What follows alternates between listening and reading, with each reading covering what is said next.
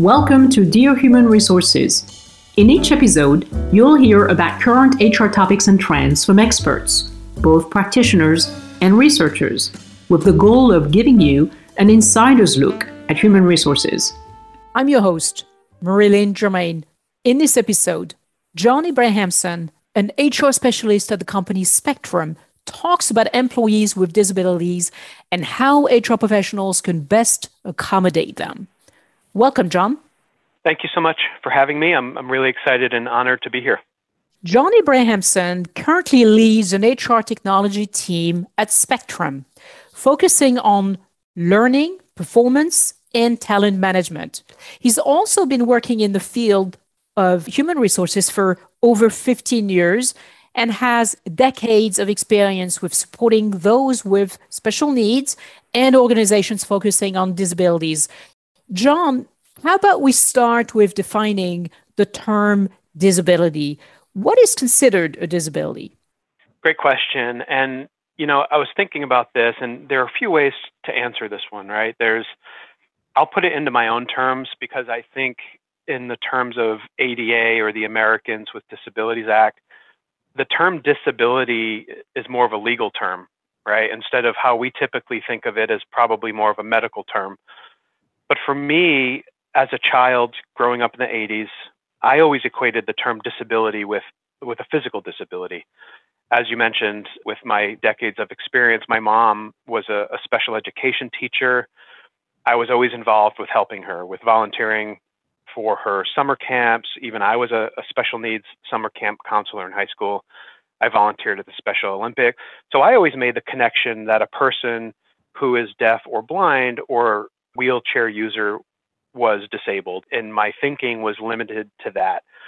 Over the past several years, in partnership with one of our business resource groups here, they're called the ABLED group, that persons with disabilities, it's far more vast than just the physical disability. And it's not just physical, like vision or hearing impairment, but also cognitive. And that's a big piece that I've always missed as a child growing up.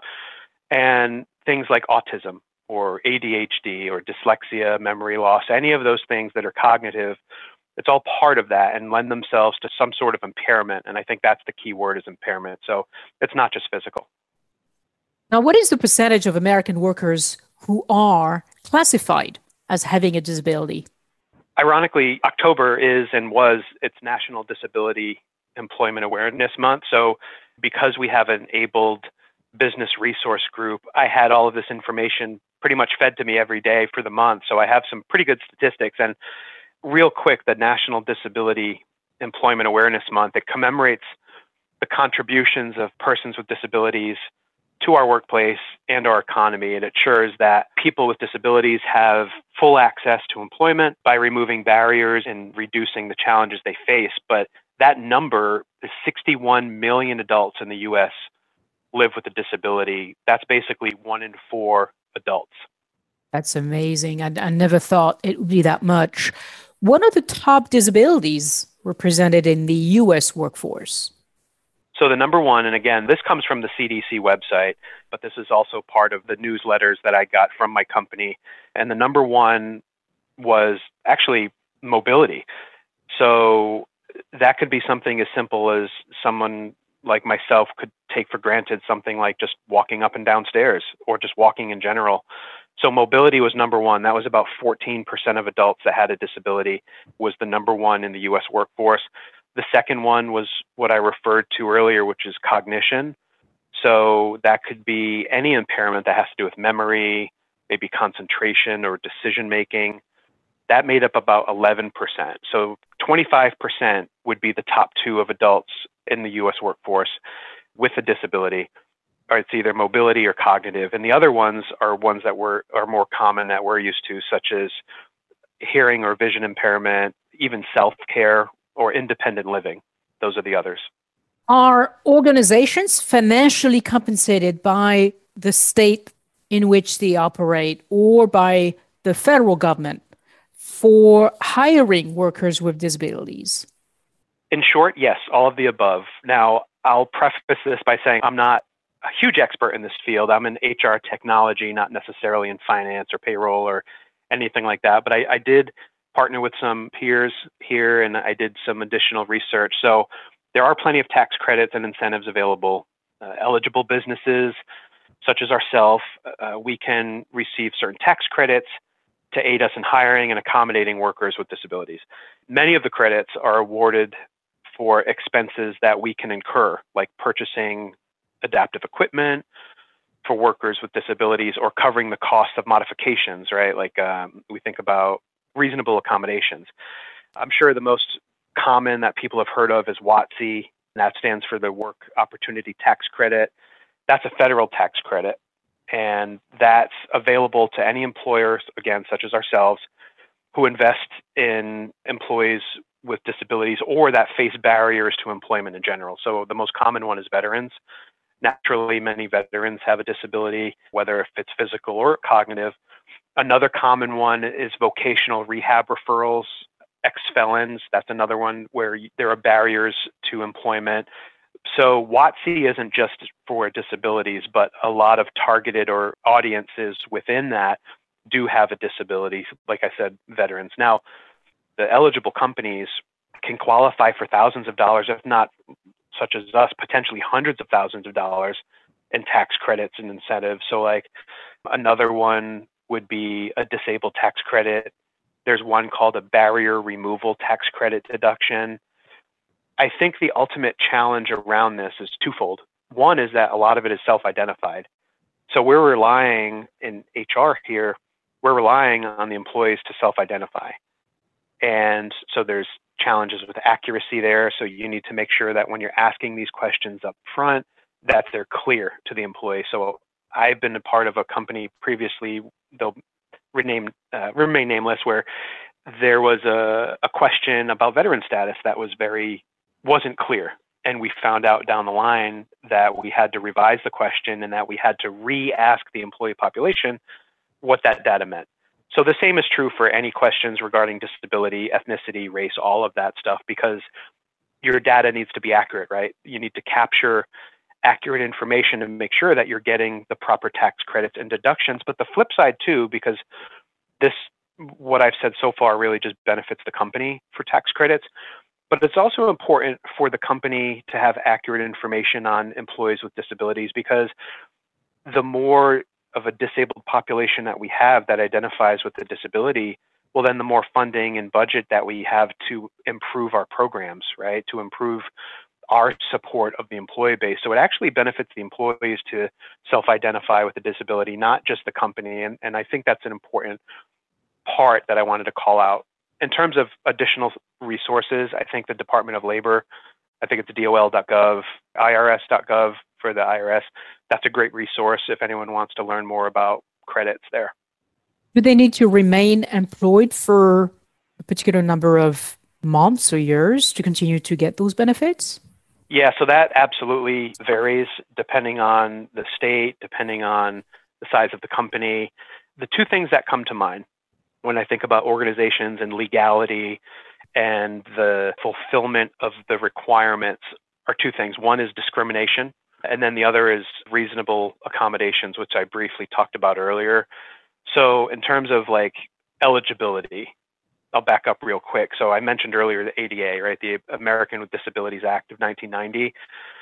That makes it unlawful to discriminate in any type of employment for a qualified individual, right? So like recruiting activities, pay and benefits, hiring or firing, promotions, training, any employment related activities. That's one big component in terms of eligibility, in terms of, that has some impact on the length of the benefits or how benefits are applied or tax credits are applied. But then the other portion is that reasonable accommodation, right? And that can be anything that has impact on performing the essential functions of your job. Yeah, that was one of my questions. I was going to ask you what types of requirements are organizations legally required to fulfill when employing workers with disabilities. And I guess your mentioning of reasonable accommodation is where we're going here. Yeah, that's absolutely part of it too, in terms of the requirement. So I think the key there would be, is it essential to your job function, right? And that could be anything from like a modified work schedule modifying your equipment or devices. I know like standing desks has been a popular one in the last few years. It could be certain headsets or keyboards or screen readers. I know if you've ever heard the term JAWS with a capital JAWS, that's a specific screen reader. So yeah, all of these things, and this is why companies receive tax credits, because that costs money to purchase these things and to provide employees with that. So yeah, there's a long and ever so changing list of reasonable accommodations that we're required to provide. A great resource for that would be the Equal Opportunity Employment Commission website, which is eeoc.gov. That's a great resource for that. What would be considered an unreasonable accommodation? Would it be a structural change in the building necessary to accommodate someone with a disability, or do you know? Yeah, I think it really just depends on, so we would consider it all reasonable if it's essential to your job function, right? So anything would be, I mean, everything would be reviewed, but anything in terms of unreasonable would be like, okay, and I'll just make up a completely random example, right? So if I have I need to have a coffee machine outside of my door, with coffee made for me every single day, that's clearly unreasonable, because that's not essential. Some may argue that it's essential to the job to have coffee every morning, but that isn't essential to perform your job. I think the example that you used with the realignment, now reassignment and I don't know if this exactly aligns to the example you just gave with the restructure or the reorg, but reassignment to a vacant position could be absolutely part of an essential function to a job. So that does fall under a reasonable accommodation. I think about probably the most common one that people are familiar with, especially in my world, with my team manages the learning and performance management platform, training materials, policies, modified examinations. So, all of that falls under that. So I think it really just boils down to, is it essential to your job? And if it isn't, then protected by law, we wouldn't have to do that. John, what are the unknown benefits for organizations to employ individuals with disabilities? So the number one that I think is well known, and then I'll get into the unknown, is diversity, right? So diversity has been probably one of the, if not the most discussed topic over the past decade, and how important diversity is and the benefits of diversity, right? That you bring in different perspectives. One thing I've seen with persons with disabilities would be bringing in the creativity, right? Because that population has to get creative on solutions because it's not the norm as far as what's available to that audience. And I think one, in terms of, aside from diversity, one benefit would be, and this is true too with CSR. So when you think about the corporate social responsibility topic, customers gravitate towards companies that care, companies that are inclusive. If you think about when I mentioned CSR, that could be something as simple as political or environmental, but I think disabilities is a part of that. If you know that companies are hiring and recruiting and training and developing and retaining persons with disabilities, that's just part of their culture, then customers who care about that will gravitate towards that. So it's good for the bottom line. But one really interesting statistic that I found in some studies is that it said that persons with disabilities, they're reliable employees and they have higher retention rates. Now, anyone who's in HR knows that how costly turnover can be, right? And you know what? You don't even have to be in HR to know how costly turnover is. But I found that really fascinating in terms of the higher retention rates. That's something I think could be an unknown benefit.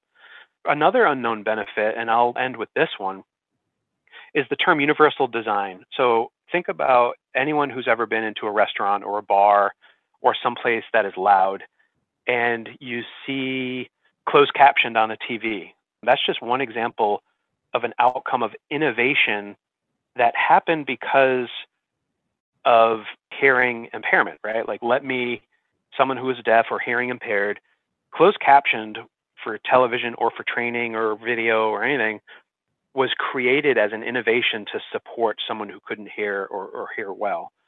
So I would say an unknown benefit for organizations could be some of that innovation that wouldn't exist unless you hired someone who is familiar with that.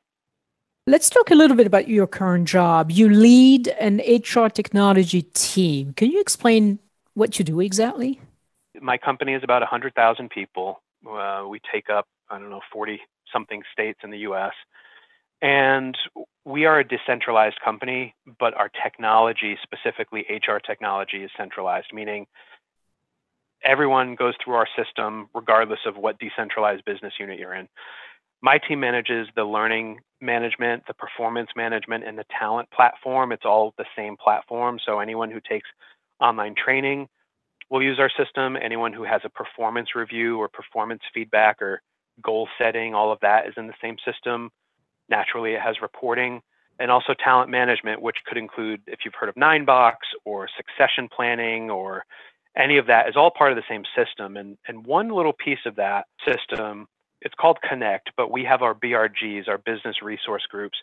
And part of that platform also includes social communities, which has been a hot topic over the last 5+ years, where we have this platform that allows groups to get together online virtually and share information or best practices or videos or newsletters or books of the month, whatever they want. And we have 5 BRGs right now. And one of them I mentioned early on is called Abled. And that's our disability resource group where, we just had the Disability National Awareness Month where newsletters, we're pumping them out and really giving some great information. We also have them for veterans and for women and multicultural and LGBTQ. So really great platform to bring people together, get them talking about topics that matter to them. And that's all part of, my portfolio in terms of responsibility for the technology. So let's tie in now HR work and employees with disabilities. How can HR managers better accommodate employees with disabilities? So I could probably talk about this one forever. And I think depending on your role in HR, so I'll give a couple of quick examples with mine. So we have a product group out in Denver where it's a product group that not only tests all of our products before they go to market, so that way those with customers that have disabilities will be using products that accommodate them, but we also leverage that product team in Denver to make our internal systems and processes and policies better. So I actually flew out to Denver a couple years ago just to have them put my system through the ringer, right? To go in and be like, hey, we want our employees to make sure that our system, our learning management and performance management system is as accessible as possible. So please go through it. Let's go through all the pages together, use your screen readers, just rip it apart and tell me what's wrong with it. So that was the first step for me, is to really not just having the awareness that this population exists and we should do our best to treat them as equal as everyone else and to remove as many barriers as we can, but really just ask questions and listen. So I went out there and said, look, tell me how our system could be better to support you. Now, some of that I didn't have control over. I don't personally design training. My system houses the training, right? So there had to be additional partnerships that says, well, how can we make our training better? I mentioned closed captioned earlier. That's an example. For my system, it would be something like, alt text is a popular one. So if you have images on a welcome page that doesn't use alt text, then whoever can't see the screen or is using a screen reader, it'll just say something like, header 1 image instead of describing what the image is in the alt text. Those are simple ones, right? Using alt text, even in your email, for example, I have my Spectrum logo in the bottom of my email. I actually use alt text for that. So whoever uses a screen reader, it reads the description of the logo instead of just saying image.jpg. Those are real small, quick things that we can do using the alt text and asking questions. I would say just, get to know them, right? Get to know your colleagues or your peers. And one key one that was interesting to me was, I'll call it disability etiquette tips. And this was discussed with me and that team because I wanted to get their feedback, was to ask before you provide assistance. I thought that was interesting. So don't just assume that a person with an apparent disability needs assistance. Offering assistance in broad terms, such as saying something like, hey, let me know if you need anything, or that opens the door without assumptions of the inability. I've heard that before, whereby, people feel offended. They want to feel empowered regardless of their ability or disability, and providing assistance is belittling them. Yeah, that's exactly right. And essentially, just like us, they want to be treated fair. They want to be treated with respect. They want to be valued. They want to feel like they're included and they belong. We have the ability as HR, especially the more diverse our company and our groups are, we need to leverage their thinking as well, right? Because that helps us make smarter decisions as leaders. It gives those employees confidence and motivation to do their best work. That's critical too, right? So when we hire a person with a disability and we include them and treat them as equals and invite their ideas, that gives them confidence and makes our company better. It makes our bottom line better. It makes our product and services better. So I would encourage that as well, is to make sure, we've all been a part of project teams before where it's the usual suspects, right? You go into the conference room or you join a Zoom call and it's the same people. It's the same directors, it's the same managers, it's the same VPs, where it's important that you invite diversity into those meetings so you don't have the same perspectives. You want to have the different perspectives. So I would say one of the most important things as an HR leader is to get everyone involved, not just the usual suspects. So that's very important as well. Thank you, John, for your insights on workers with disabilities and how HR professionals can best accommodate them. You're welcome. I really enjoyed being here. Thank you for having me. It was an honor to be here, and I love this topic and could talk about it for days. So thank you for sharing that story with your audience. Thank you for listening to this episode of Dear Human Resources. In each episode, you will hear about current HR topics and trends from experts, both practitioners and researchers, with the goal of giving you an insider's look at human resources.